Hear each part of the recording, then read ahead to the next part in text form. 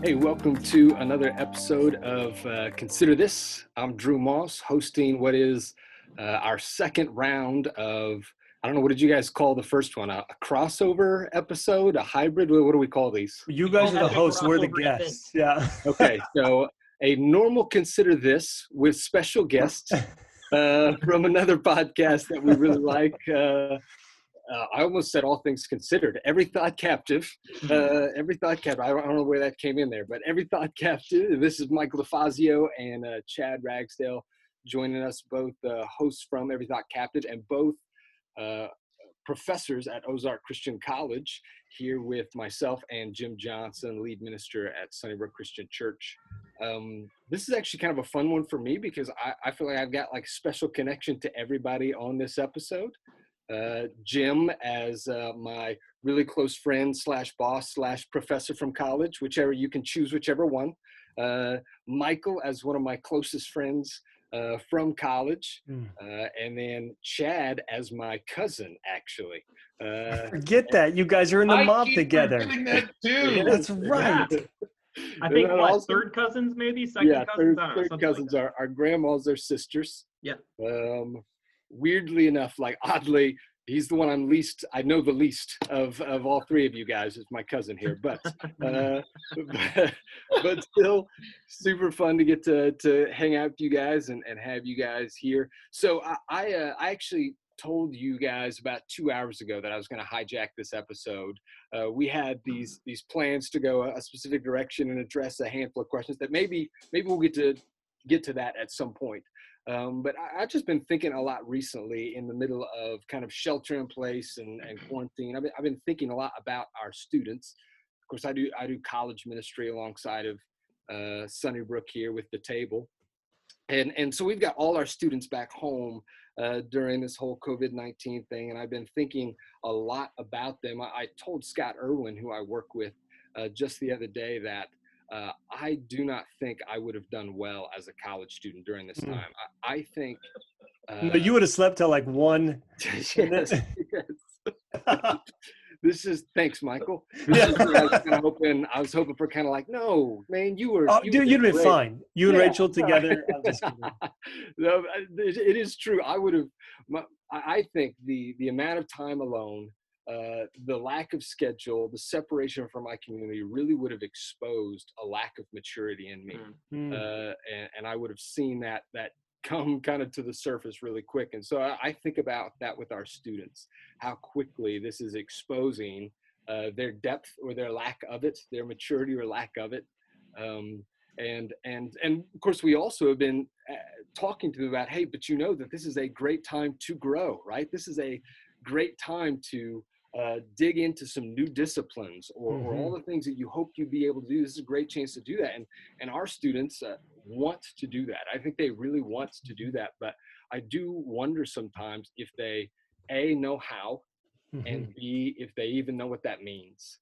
And so I just thought, man, I want to take the chance while I've got some college professors on here who work with students, while I got a former college professor who does ministry in a university town.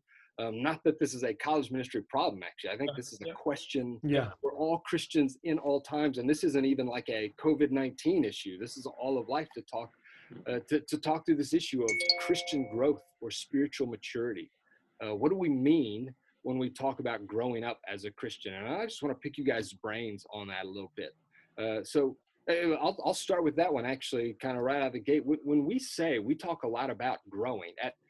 At Sunnybrook, we have our 3 G's, our go, gather, grow, that we expect all our people to be going, to be serving on mission, to be gathering together as a body and community, and then to be growing. But when we say those kinds of things, hey, you should be growing as a Christian, or you need to be spiritually maturing, what do we actually mean when we say that? Or maybe better said, how do I know, what are like indicators or markers that I am actually growing or that another person is growing? How would you guys kind of define that or describe that? I don't know who you want to go first. Yeah, I'll jump in. Sure, man. I think, one of the things I notice about this is that the New Testament, the scriptures as a whole, but specifically in terms of, maturity in Christ explicitly, the New Testament has a number of ways of describing it. So you have, sometimes it's the language of strength, to be strong in the Lord. Other times it is the language of maturity, or, having reached the appropriate end. Still other times you have a metaphor like fruit or whatever. But it seems to me that one of the ways of construing it that may have a place at the really core of the concept is the idea of being conformed to the image of Christ. You see this language at some important places. You see it in 2 Corinthians 3, where we're transformed to his image from glory to glory as we contemplate his glory, as we gaze upon him. And I think that's an important text that really Paul's getting at the heart of the transformation made possible by the gospel. And then in Romans, the connection of 8:29, that all things work together for our good, and that good is defined in context of what we're destined for in Christ, which is to be conformed to the image of the Son. Then you have that same formational language in chapter 12, be transformed by the renewal of your mind. So all of those texts together, I think, work at Colossians 3:2. The idea of being conformed to the image of Christ, I think, is maybe at the center of the Bible's teaching on this. And it's been really helpful for me to break that down. So what does that mean? I think that means that you look like Christ because you are like Christ. That's, I think, the point of the image language. And, like many, I'm sure, I've been helped by Dallas Willard in terms of articulating that in certain ways. I think of it along some of the terms of his language. To be mature is to respond to the situations around me as Jesus would if he were me.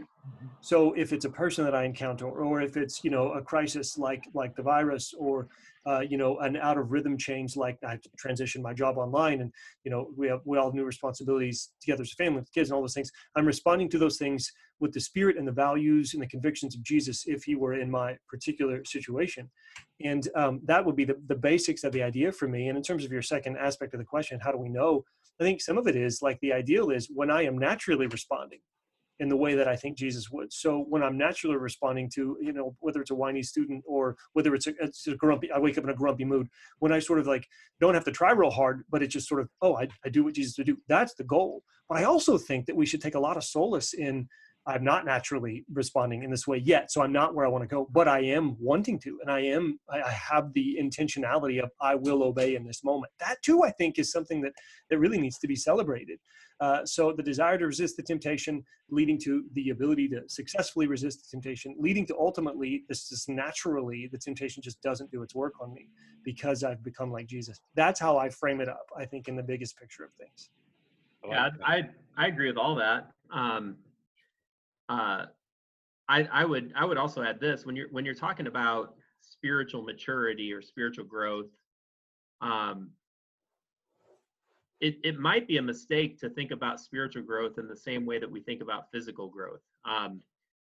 So with physical growth, I can put my kids up against the wall and kind of measure their physical growth 1 year to the next, and we can kind of keep track of it on the wall and see how they've grown over time. So physical growth is very linear in that perspective.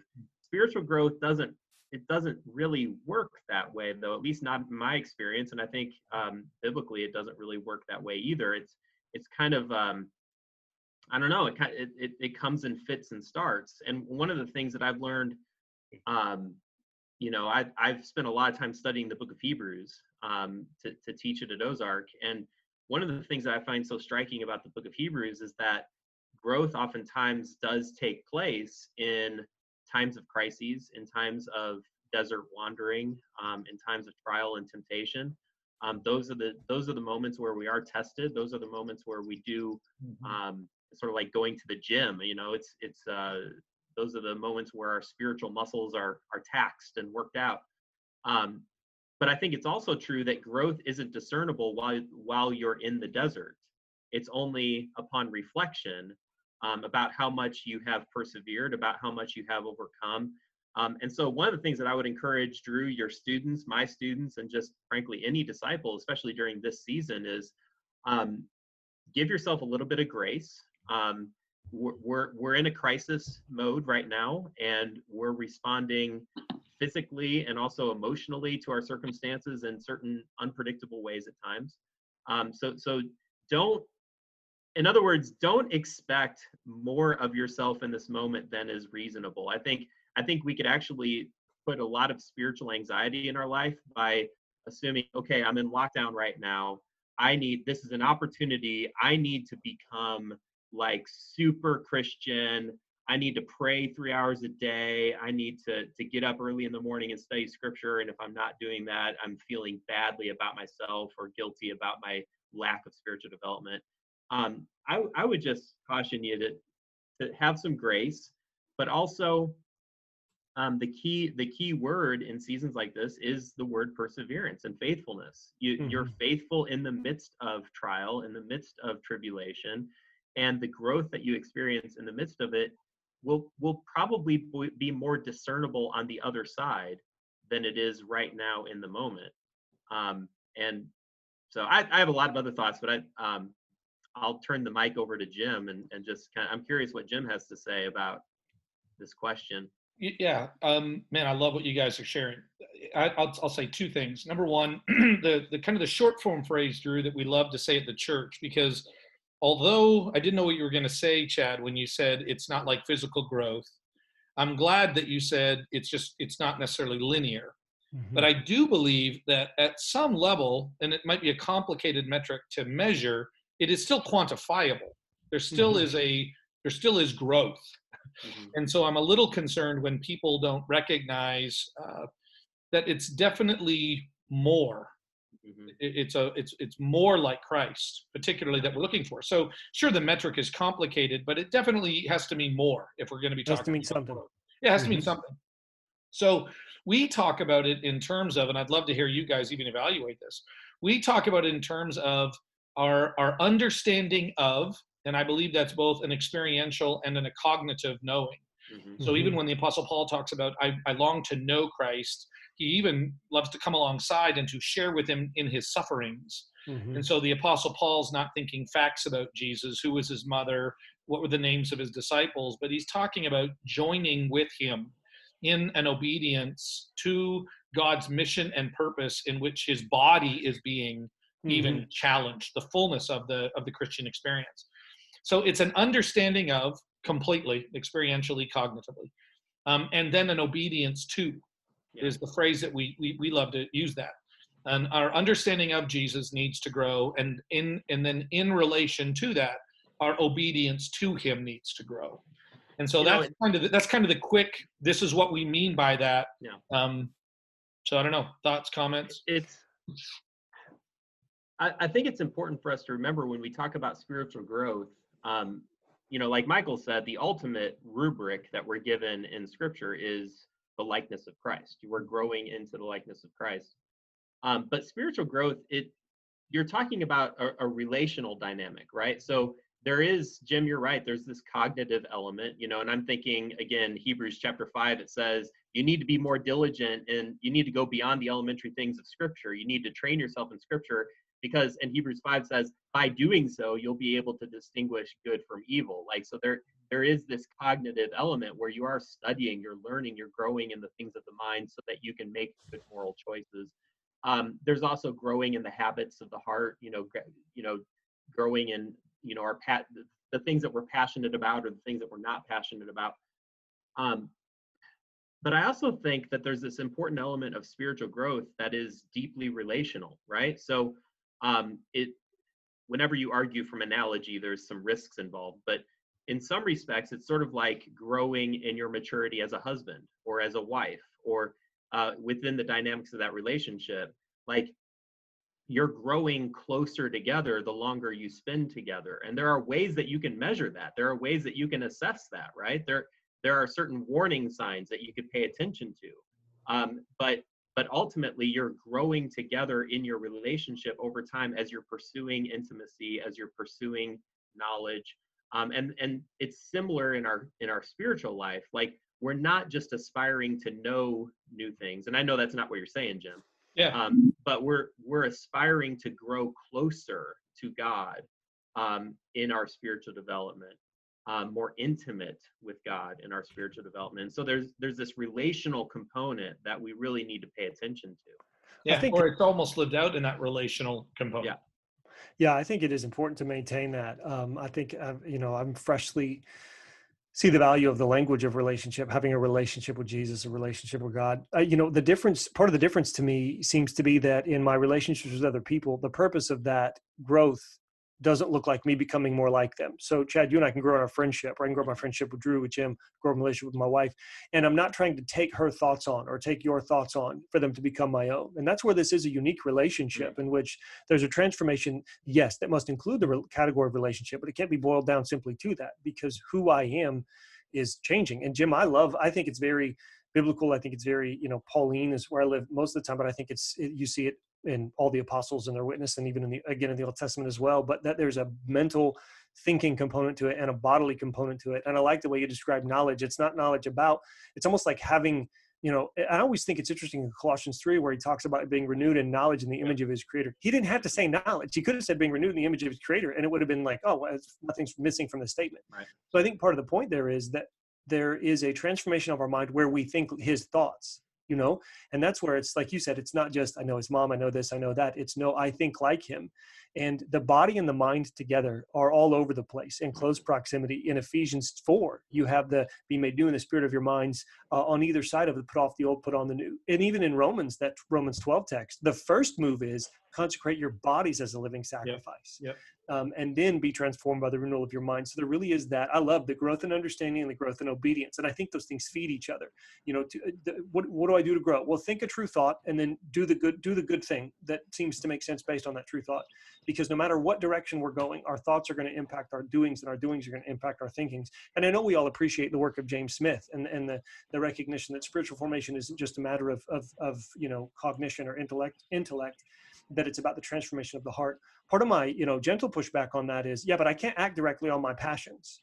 And I think the way in which I cultivate my love for the Lord is to think about what is true about him and his world and the way in which he's moved, and then to do what makes sense in light of that. And I know that's a part of Smith's thing, is our transformation has to be bodily, liturgical, in the sense of, I want to do this thing. The one other point I want to make, just that, tie some of the things we've said together in a way that is interesting, is, I think your point, Chad, about don't put too much pressure on yourself, give yourself some grace, is precisely an example of thinking gospel thoughts. Yeah. So, and this is what I would say to you, Drew, you use yourself as an example.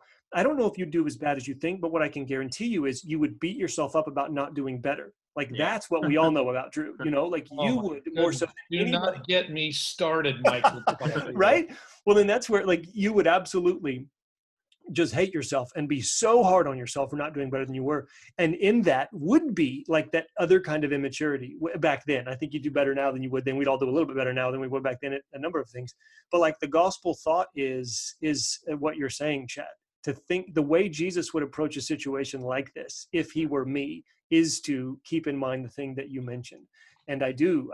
Yeah. I think that those things, all of what we're saying fits together in a way that is beautiful and important. What makes a situation for Drew both better and not necessarily better simultaneously is, as he's feeling bad, he doesn't feel good about feeling bad. He just continues to feel more bad about feeling bad, in which case I think he should feel bad about feeling bad, because I think those bad thoughts are not necessarily in alignment with the gospel. So right. It's a vicious cycle. On that note, the other thing I want to add is the 1 Corinthians 4 material, where the Apostle Paul is talking about the measuring of the faithful manager of the gospel, of the mysteries of the gospel, in which the Apostle Paul says, this is why I don't even judge myself.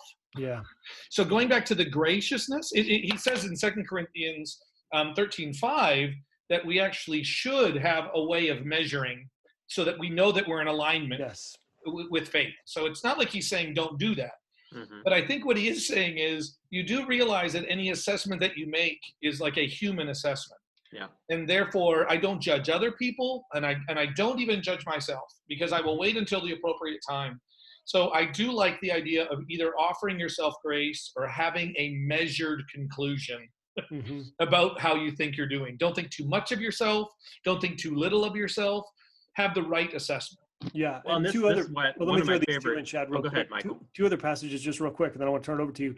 I love Titus 2 to connect to what you're saying, Jim, because he says it's the grace of God that trains us to say no to the ungodliness and worldly passions. I think that's such an important thing to see. And then, one of the texts that I always have to make fit in, I have to adjust my understanding of spiritual formation to fit it, because it doesn't naturally fit. It always feels weird to me, is in Galatians, I think it's 6:2 or 3 or 4, somewhere in there, when he's like, you should test your own actions and take pride in your growth, take pride in your progress. That seems like it's not something Paul should say. And it's always helpful for me. I get to teach through Galatians every spring. I come back around to that verse or every fall. And it's like, man, there's something about the way he frames it up that I still am getting toward. But verse. If the Titus, for Paul, if the Titus material is recognizing it's the grace of God that brings me to, right, and to be able to measure yourself appropriately in the Galatians actually brings the glory back to God anyway. And so, much like, now we're in Philippians chapter 2. We are, yeah. Yeah, it's that kind of like, or even Ephesians 2:10. So you're looking at this, it is God who works. So this is the Philippians 2 material. Mm-hmm. It is God who brings these things about. And so this is kind of how it's happening. And it's the same thing in Ephesians 2:10. So. Amen. Yeah. Chad, what were you going to say? No, I was just going to add, one of my favorite short little verses from Paul is in Ephesians 1:17. It's in the midst of his prayer for the Ephesian Christians.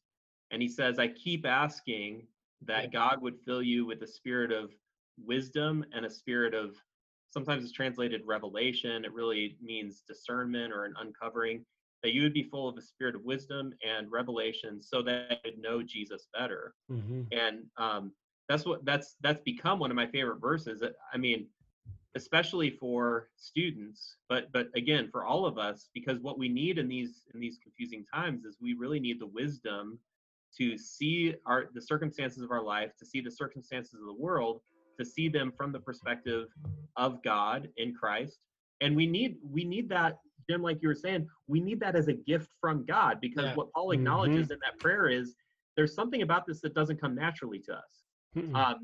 Some people are naturally more wise than other people, but Paul says, no, you need a spirit, capital S spirit, of wisdom and revelation so that you can know Jesus better in your circumstances as Ephesians living in this godless city.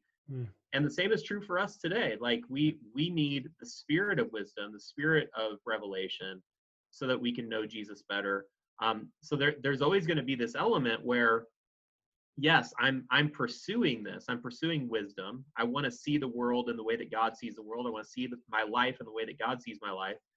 I want to have discernment. I want to know what's right. I want to know what's wrong. But I also have to pursue those things in full knowledge that ultimately I have to rely on the Spirit working within me to cultivate me and develop me in that way.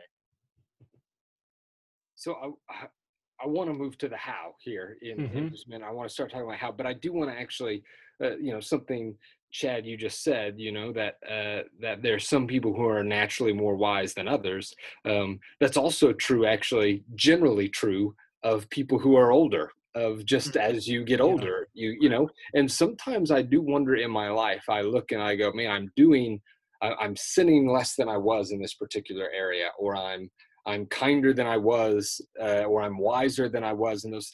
And sometimes I wonder, is that because the Spirit is working in me, a spirit of wisdom and discernment is working in me, or is that because I'm 37 and not 20 anymore?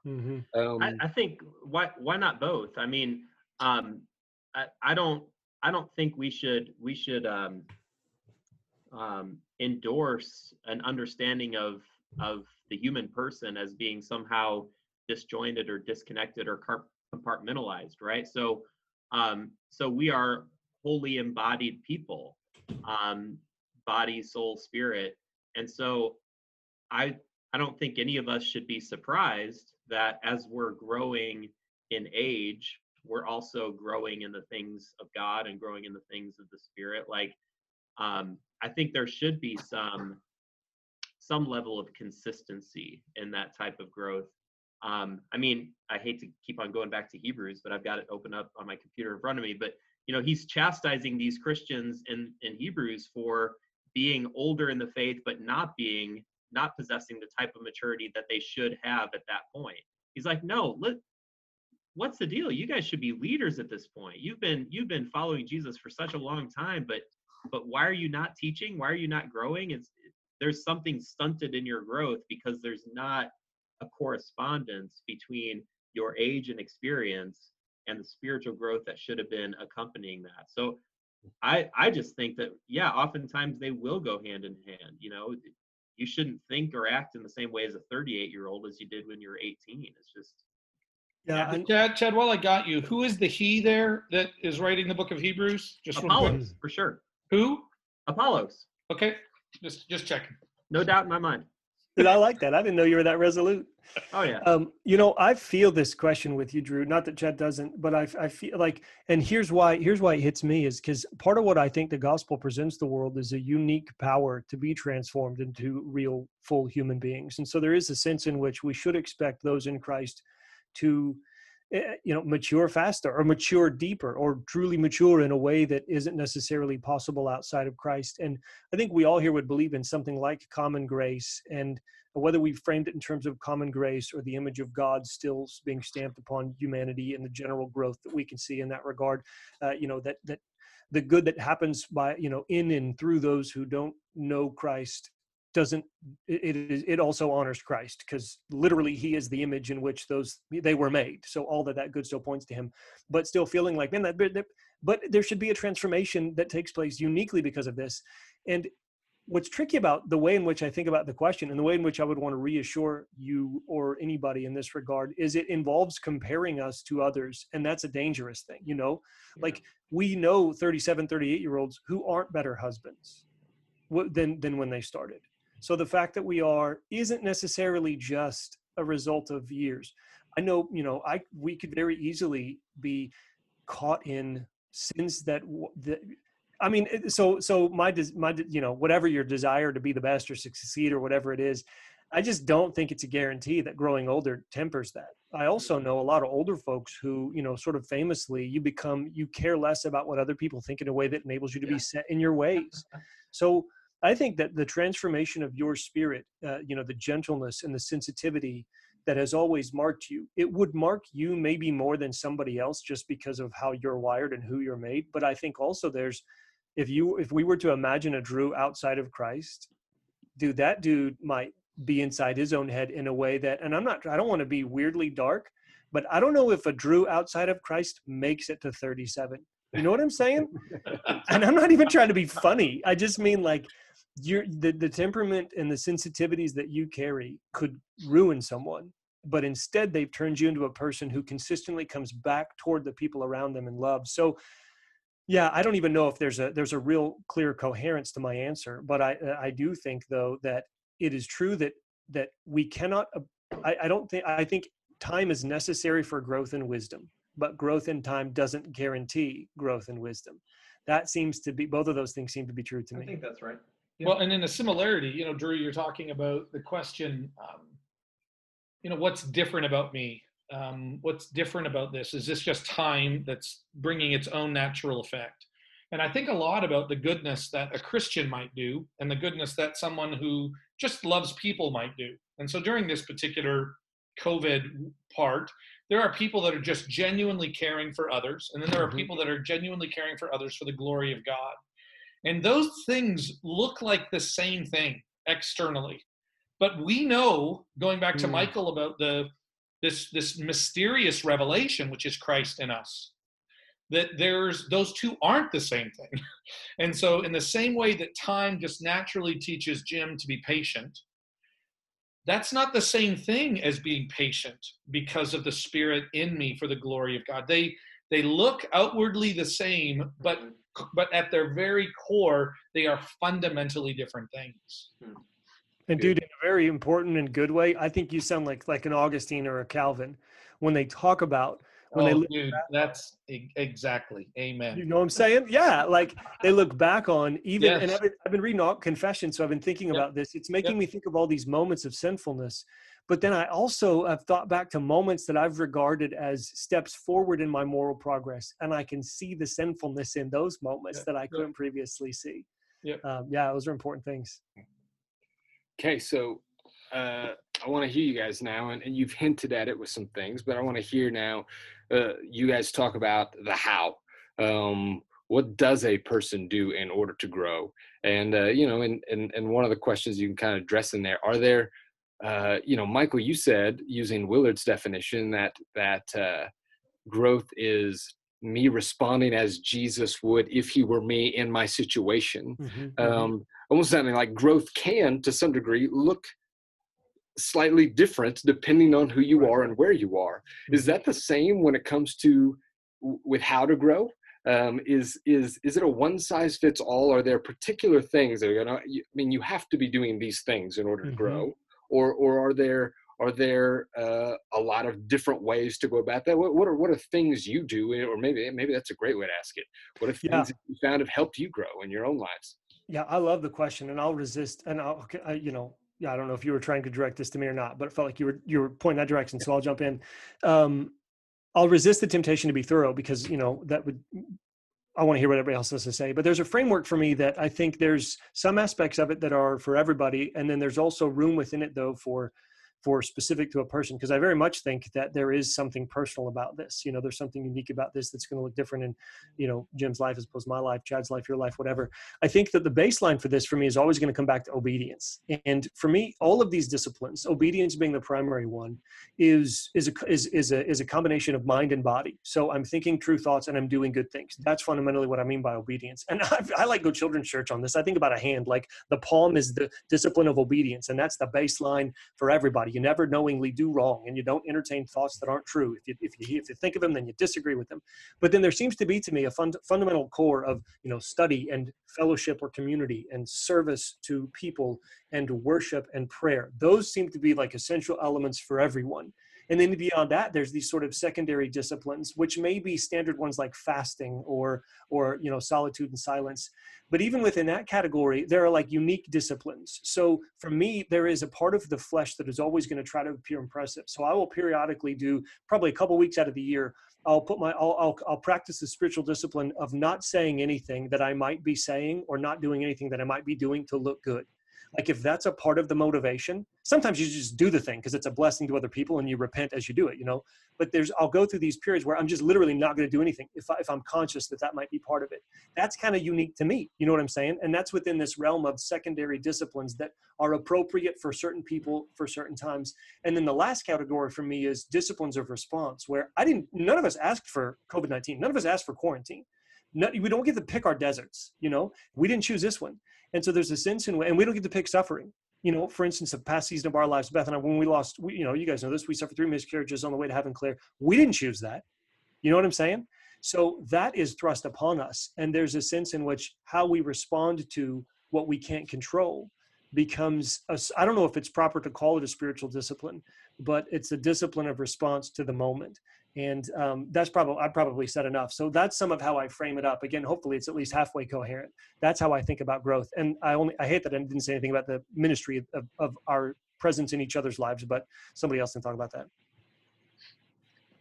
I mean, that's outstanding. I would just, I would echo everything that you said, Michael. I would just add this element as well. There is going to be, like you said, this personal element to spiritual growth that we need to be mindful of. I need people in my life to help me fully discern what those avenues might be for me, because I have blind spots. We all have blind spots, right? We like to tell ourselves lies about how well we're doing, or and what we do. Michael, you're right. A lot of times those lies that we tell ourselves are by comparing ourselves to other people. And so I need people in my life, like my wife, frankly, Michael, like you and Doug and friends of mine, to actually speak words of truth to me. You did that just, several days ago for me personally. Hey, here's something you might want to think about doing, because I was really struggling with some things. And I would say that's, especially during this season, that's something that I know I'm at least struggling with. I think a lot of people are also struggling with this. Like, we have sort of superficial connections with each other right now. Mm-hmm. But unless we work hard, those superficial connections are never going to go much beneath the surface, which is what we really need. We need people to tell us, hey, this is what I see. I know you might not see it, but this is what I see. And have you considered maybe doing this?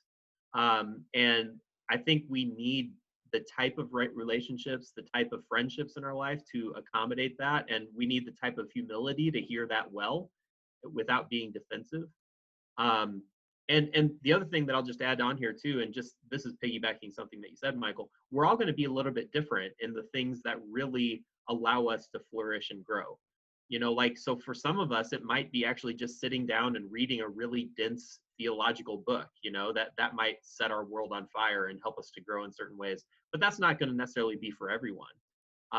Other people might experience growth in ways very different than myself. And I think we could help each other and balance each other out in certain important ways and whatever. But the times that I've felt most exhausted in my spiritual development are the times when I've tried to imitate people in the most unhealthy way. I've tried to adopt a discipline that is identical to their own, and it just doesn't work for me. It doesn't give me life. It actually takes it away from me.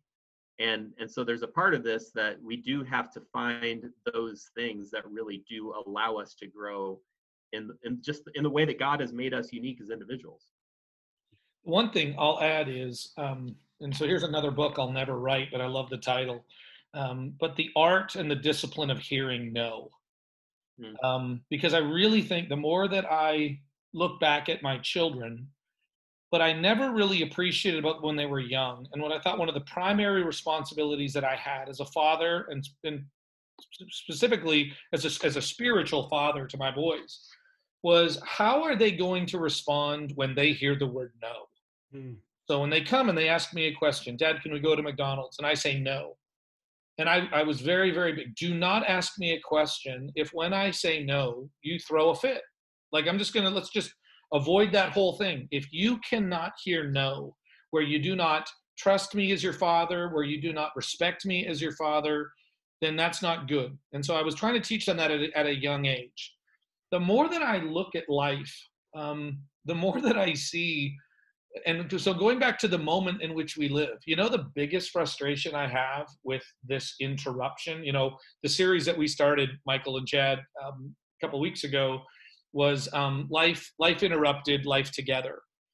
And I really think that why people are so angry, the great tweet that Jay tweeted out a little while back, is because we're being told no. We're being told no financially. We're being told no relationally. We're being told no in a multitude of ways. And people are just like, hey, this makes me mad. I don't like being told no. And I really think that is by design an issue of maturity. I was in a meeting earlier today where pastors were gathering together, and I heard a pastor say, man, I'm not going to listen to the president. I'm not going to listen to the governor, but thank you, Mayor, because I agree with you. And I thought to myself, I don't know if there's any discipline in that. I don't know if there's any, that's just, I agree with you. It's right. Not, there's no work that's needed in that. And so you think about Paul in the Corinthian material. I asked God to take this away. He said no. Jesus in the garden, I asked God to take this, but it's God's will, not mine. I really believe that the how is going through your life and being cognizant and responsive to the no moments, and believe that God's will is still being worked out and his grace is sufficient and his provision will come in spite of the fact that this is not what I had planned, this is not what I want, but it's not about me. And I think that is a sign of maturity. But sadly, most of us kind of go through life like a lot of parents go through parenting, where when they add another child to the mix, Andrew and I really wrestled with this.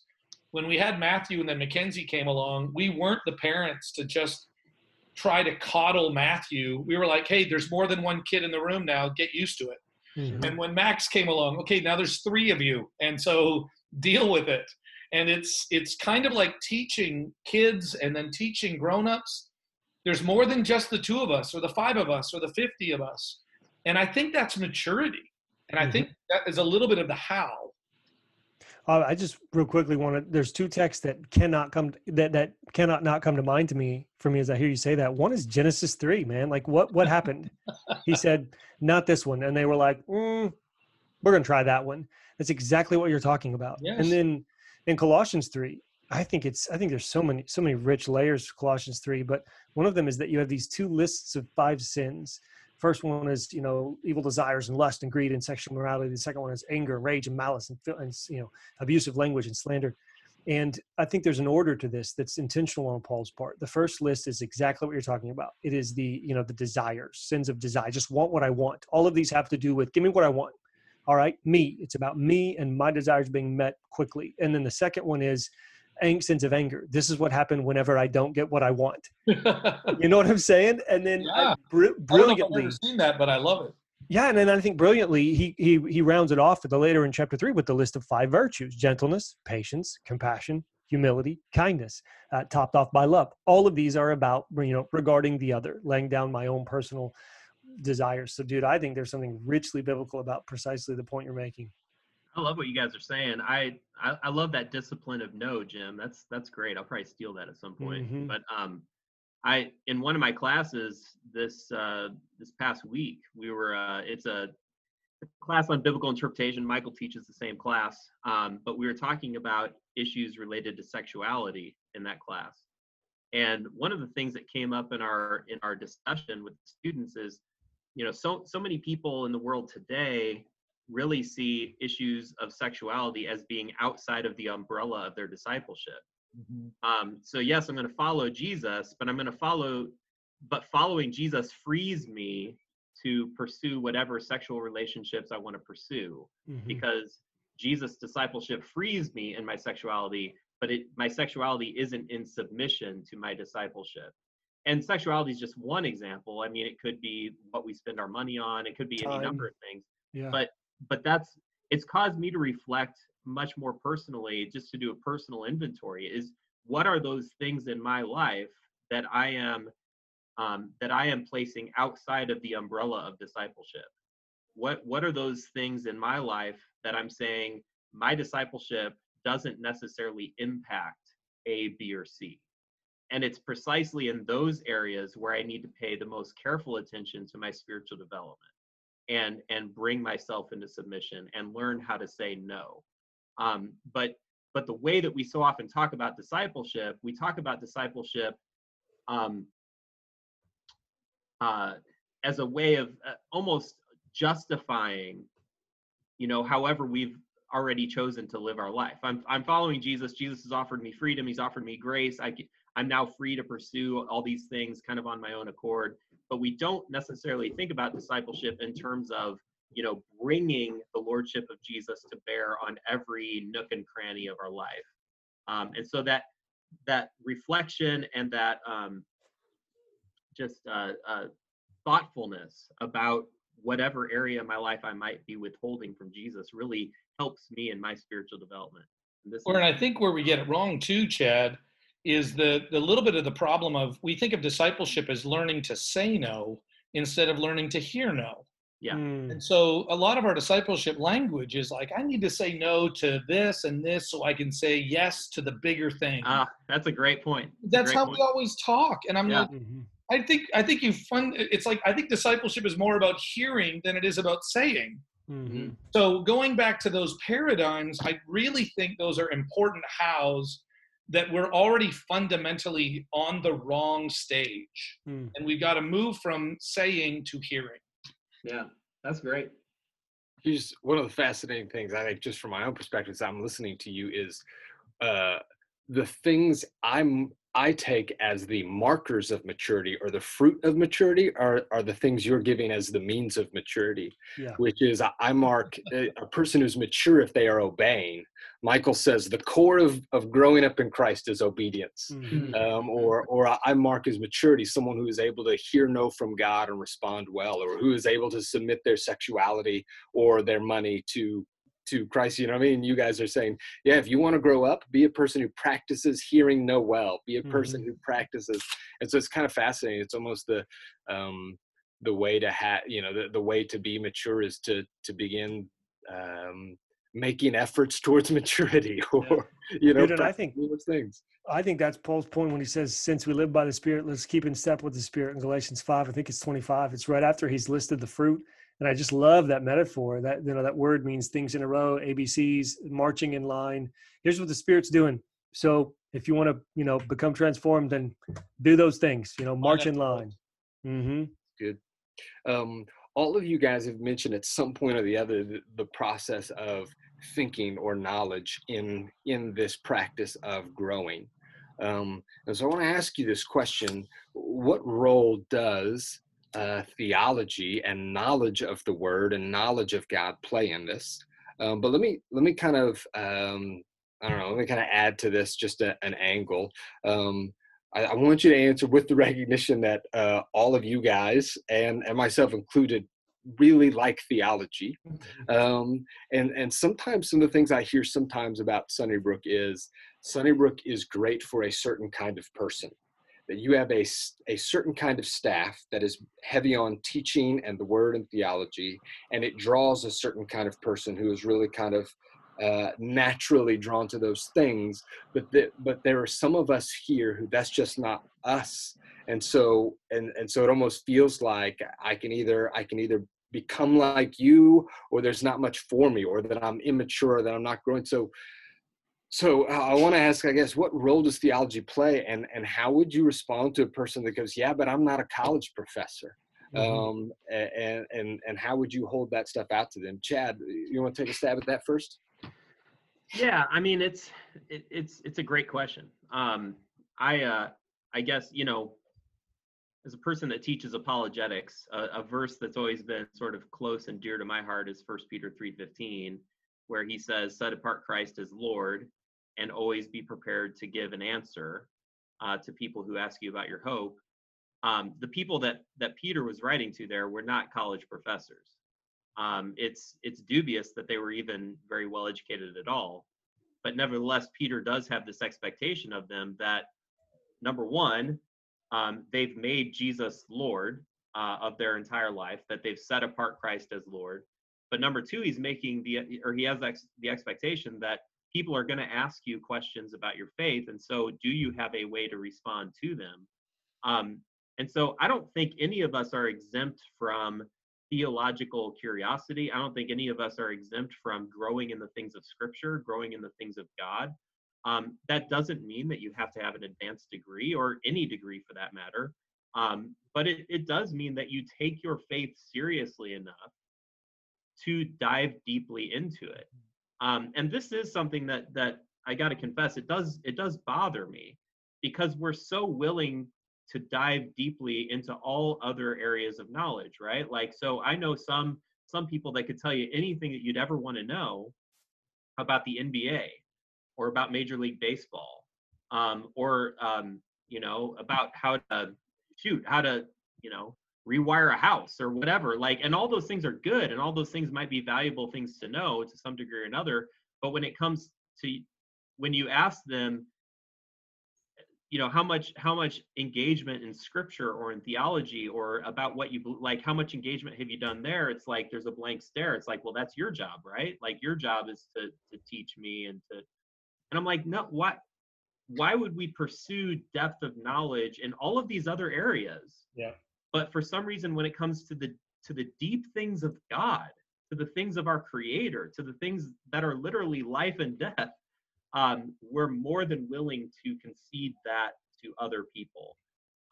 Now, I can understand why people would misunderstand that, because it's intimidating, right? It's intimidating to dive deep into the deep waters of theology, and we're afraid of making a mistake, and we're afraid of getting some nuance wrong, but I don't think we should allow that fear or that intimidation keep us from pursuing knowledge of things that really matter.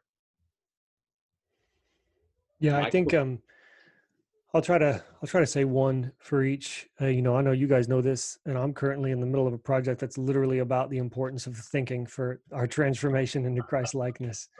And I think the main thing I would say is I think it's a simple fact that we cannot outlive our thoughts.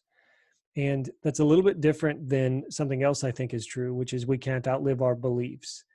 I think that our beliefs are fundamentally critical. And by beliefs, I mean, the things that we would say are true when we're trying to talk about what we think is true. Our thoughts, though, I'm not going to say they're more important, because they're not really two fundamentally separate things. But by our thoughts, I mean the actual ideas that are regularly making their way in and through our minds, that are governing the things we do at any given moment. everything that we do through because of a combination of the thoughts that we're thinking at the time and the habits that we've formed, which were in part driven by the thoughts that we were thinking at those times. So I just think it's a fundamental feature of human existence that you can't outlive your thoughts. And so that becomes a way in which we frame up the necessity of theology, of the study of God and all things in God. So that I think is critical to as a starting point. Like whoever these persons are who would say, well, this just isn't my thing. The starting point is if you don't believe that God is all powerful, you might not know the word omnipotence. But if you don't believe that God is all powerful, or if you may not know the word immutability, but if you think that God actually changes, that he can't be relied upon to always be who he's always been, then it's going to be hard for you to be a faithful person. So that would be the main thing I would say just in general about the importance of theology. Caveats could be given. Chad's covered it. Not everybody's going to think as deeply or, to get as into the history of theology and the fundamental distinctions of various doctrines and those sorts of things. But I really think that part of discipleship even involves some of that. With respect to your church, I think I would, obviously you guys want to hear, you'd want to hear that as, all right, is there an imbalance here? But for me, I would want to bring in and I know it's articulated as a business principle, and I don't mean to start both of these with general truths as if Scripture itself doesn't answer these questions. But, I think, I don't know if you guys know Jim Collins, that, good to great, built to last, all that stuff. One of the principles he says I think it's in Good to Great, I can't remember which one it is reject the tyranny of the or and embrace the genius of the and. And it's a simple way of saying we don't have to choose. Now, if what these persons are saying is, if this is a congregation and a leadership team that actually talks more about truth than they actually live it out, if there's a deficit in our obedience, and if there's a deficit in our evangelism, and if there's a deficit in our service to one another and to the community, then we have an imbalance that needs to be corrected. But the answer is not less good, solid teaching. The answer might be bringing other things up to that same level of importance and emphasis. So you guys, because you have a staff of mostly like-minded folks and a leadership team of mostly like-minded folks, I think you need to be really, Jim, you're not the most naturally sensitive person. We all know that. I think you guys need to be disciplined but I honestly think that some of the joke there is not quite fair. Yeah. I do think that you play when you play, but I think there is a real sensitivity to when you're actually pastoring, in those moments. Yeah, they know me. Hey, listen, Michael, they all know me. So I know. So, but given that you guys are who you are, and if Chad or I would have joined your staff, we would join in the same regard. We would need to be careful about not communicating that this is the bar of maturity, whether or not you can explain the difference between the social trinity and the biblical trinity. You know what I'm saying? No, but at the same time, again, that matters because you can't outlive your thoughts. And if you think of God as three people hanging out together as a form of modeling community, that's going to screw up your discipleship. Like eventually it's going to make its way into, misplaced goals in your effort to be a faithful follower of Jesus. So those are the things I would say. I don't think you can. I loved it. I don't think you can deal with what we had just been saying and then ask that question in the same way. I don't know how you can say, I'm trying to hear from God and learn the discipline of hearing no to myself, to who I am. It's interesting, that's not really me motif isn't even a Christian option.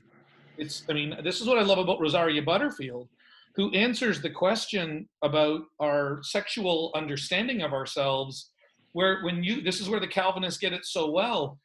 When you understand just your need for God and your need for Christ and your absolute nothing to bring to the table, when you start there, it's a wonderful place to start. Mm-hmm. And so instead of it being, man, that's not me, like nowhere else does the Bible really go, okay, well then what would you like? Right. If you'd rather not speak of me before people, then it's okay. I still won't be ashamed of you when the angels come. It's like, I can't imagine the disciples saying to Jesus, you keep giving us these long, boring messages about yourself, and it's so not like the way I get it. Or, we love to kind of pick and choose like how Jesus is. And I want to say, no, listen, that's what we all do. Jesus just is who Jesus is. Mm-hmm. And, so I think if what Drew is describing is, like you just said, Michael, an imbalance or maybe even a hypocrisy, even if it's not intended. then I think we need to address that, and we need to confess it, repent, and change. I also believe that there are so many ways in which we can manifest what biblical knowledge and what biblical obedience looks like. It's a whole lot more than a test that you take in college. So it's definitely not just content and then the regurgitation of that content, and then an articulated orthodox position, but it's an orthopraxy in line with an orthodoxy. So it's literally a both and. And so, Drew, for those people that are saying, I need more than a class, then I'm with you 100%. We need to offer more than classes. And we need to have a holistic view of ministry. I just don't know how to get around the truths of God being known and responded to. And it's a little bit like whenever I used to read books by John Eldridge, he would complain about the head and the knowledge. And then he would write an entire book about how I need to rechange my thinking. And I would just go, dude, why, I guess you can't get around it. I mean, I think that's what Michael's trying to write in his, you can't get around the cognitive dissonance that needs to be created, and then the cognitive changes that need to happen, which then affect our lifestyle. So I don't know how to get around some of those things. So I think we also need to hear what might not be said in that question, because what a person might actually be saying when they say, I don't know, that is too academic, too intellectual, whatever. Like what they might actually be saying is, it's too daunting for me to think about. I'm intimidated by that. I don't even know where to begin. There's this expectation that I don't know that I'm ever going to be able to reach. That might actually be the subtext of what's being said. And if that's the case, then really what they're asking for is they're asking for training and instruction on how to think well, and how to think biblically. And I know that you guys are already doing this at Sunnybrook, but just giving training, instead of just telling people, hey, go read your Bible, actually giving them the tools to read their Bibles well. Or rather than just saying, hey, you need to take theology seriously, maybe actually giving them some, instead of trying to eat the full course meal, give them some appetizers. Here's something that I know you'll appreciate. Here's something that I know you can work your way through and it'll bless your life. Giving them those incremental steps to get the confidence to know that, oh, I can do this. And it actually does bless my life to think well and to think biblically. I just needed some guidance and some instruction to actually be able to get there. And this is where I think it's important to recognize the text. One of the texts we talked about earlier, Ephesians 1:17, Paul prays that God would give them a spirit of wisdom and revelation so that they might know him better. But I also think it's fascinating. He not only prayed that, he actually reported his prayer to them. He actually told them that he prayed that. Why? And I think there's something really instructive about that. And it's a point I didn't make earlier. Some of you guys made a little better than I do. That the way in which God's word comes to us, the way in which the Spirit actually gives us these gifts, I think is through the church, through the instruction and the teaching ministry of the church. Paul says it is God making his appeal through us, which I think some of the English translations soften what Paul's saying there. It actually is not as though, but it is God making his appeal through us.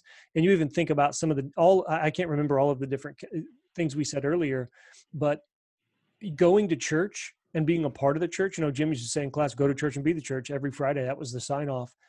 Study, fellowship, worship, prayer, and serving, like literally going to church and being a part of an active congregation shapes us. And it goes back to some of the stuff we were talking about in a previous episode, trains us toward godliness by calling us to do precisely those things and indeed leading us in doing them together. So asking the question, not, is that not me? But should that be me? Mm-hmm. Or should that be me a little bit more of, I guess, would be kind of the comparison there. Oh, and you guys would love this. I'm just going to plug the book. I'm not required to do this for any reason, but Grant McCaskill is my supervisor in my doctoral program over at Aberdeen, and he just wrote a book, Living in Union with Christ.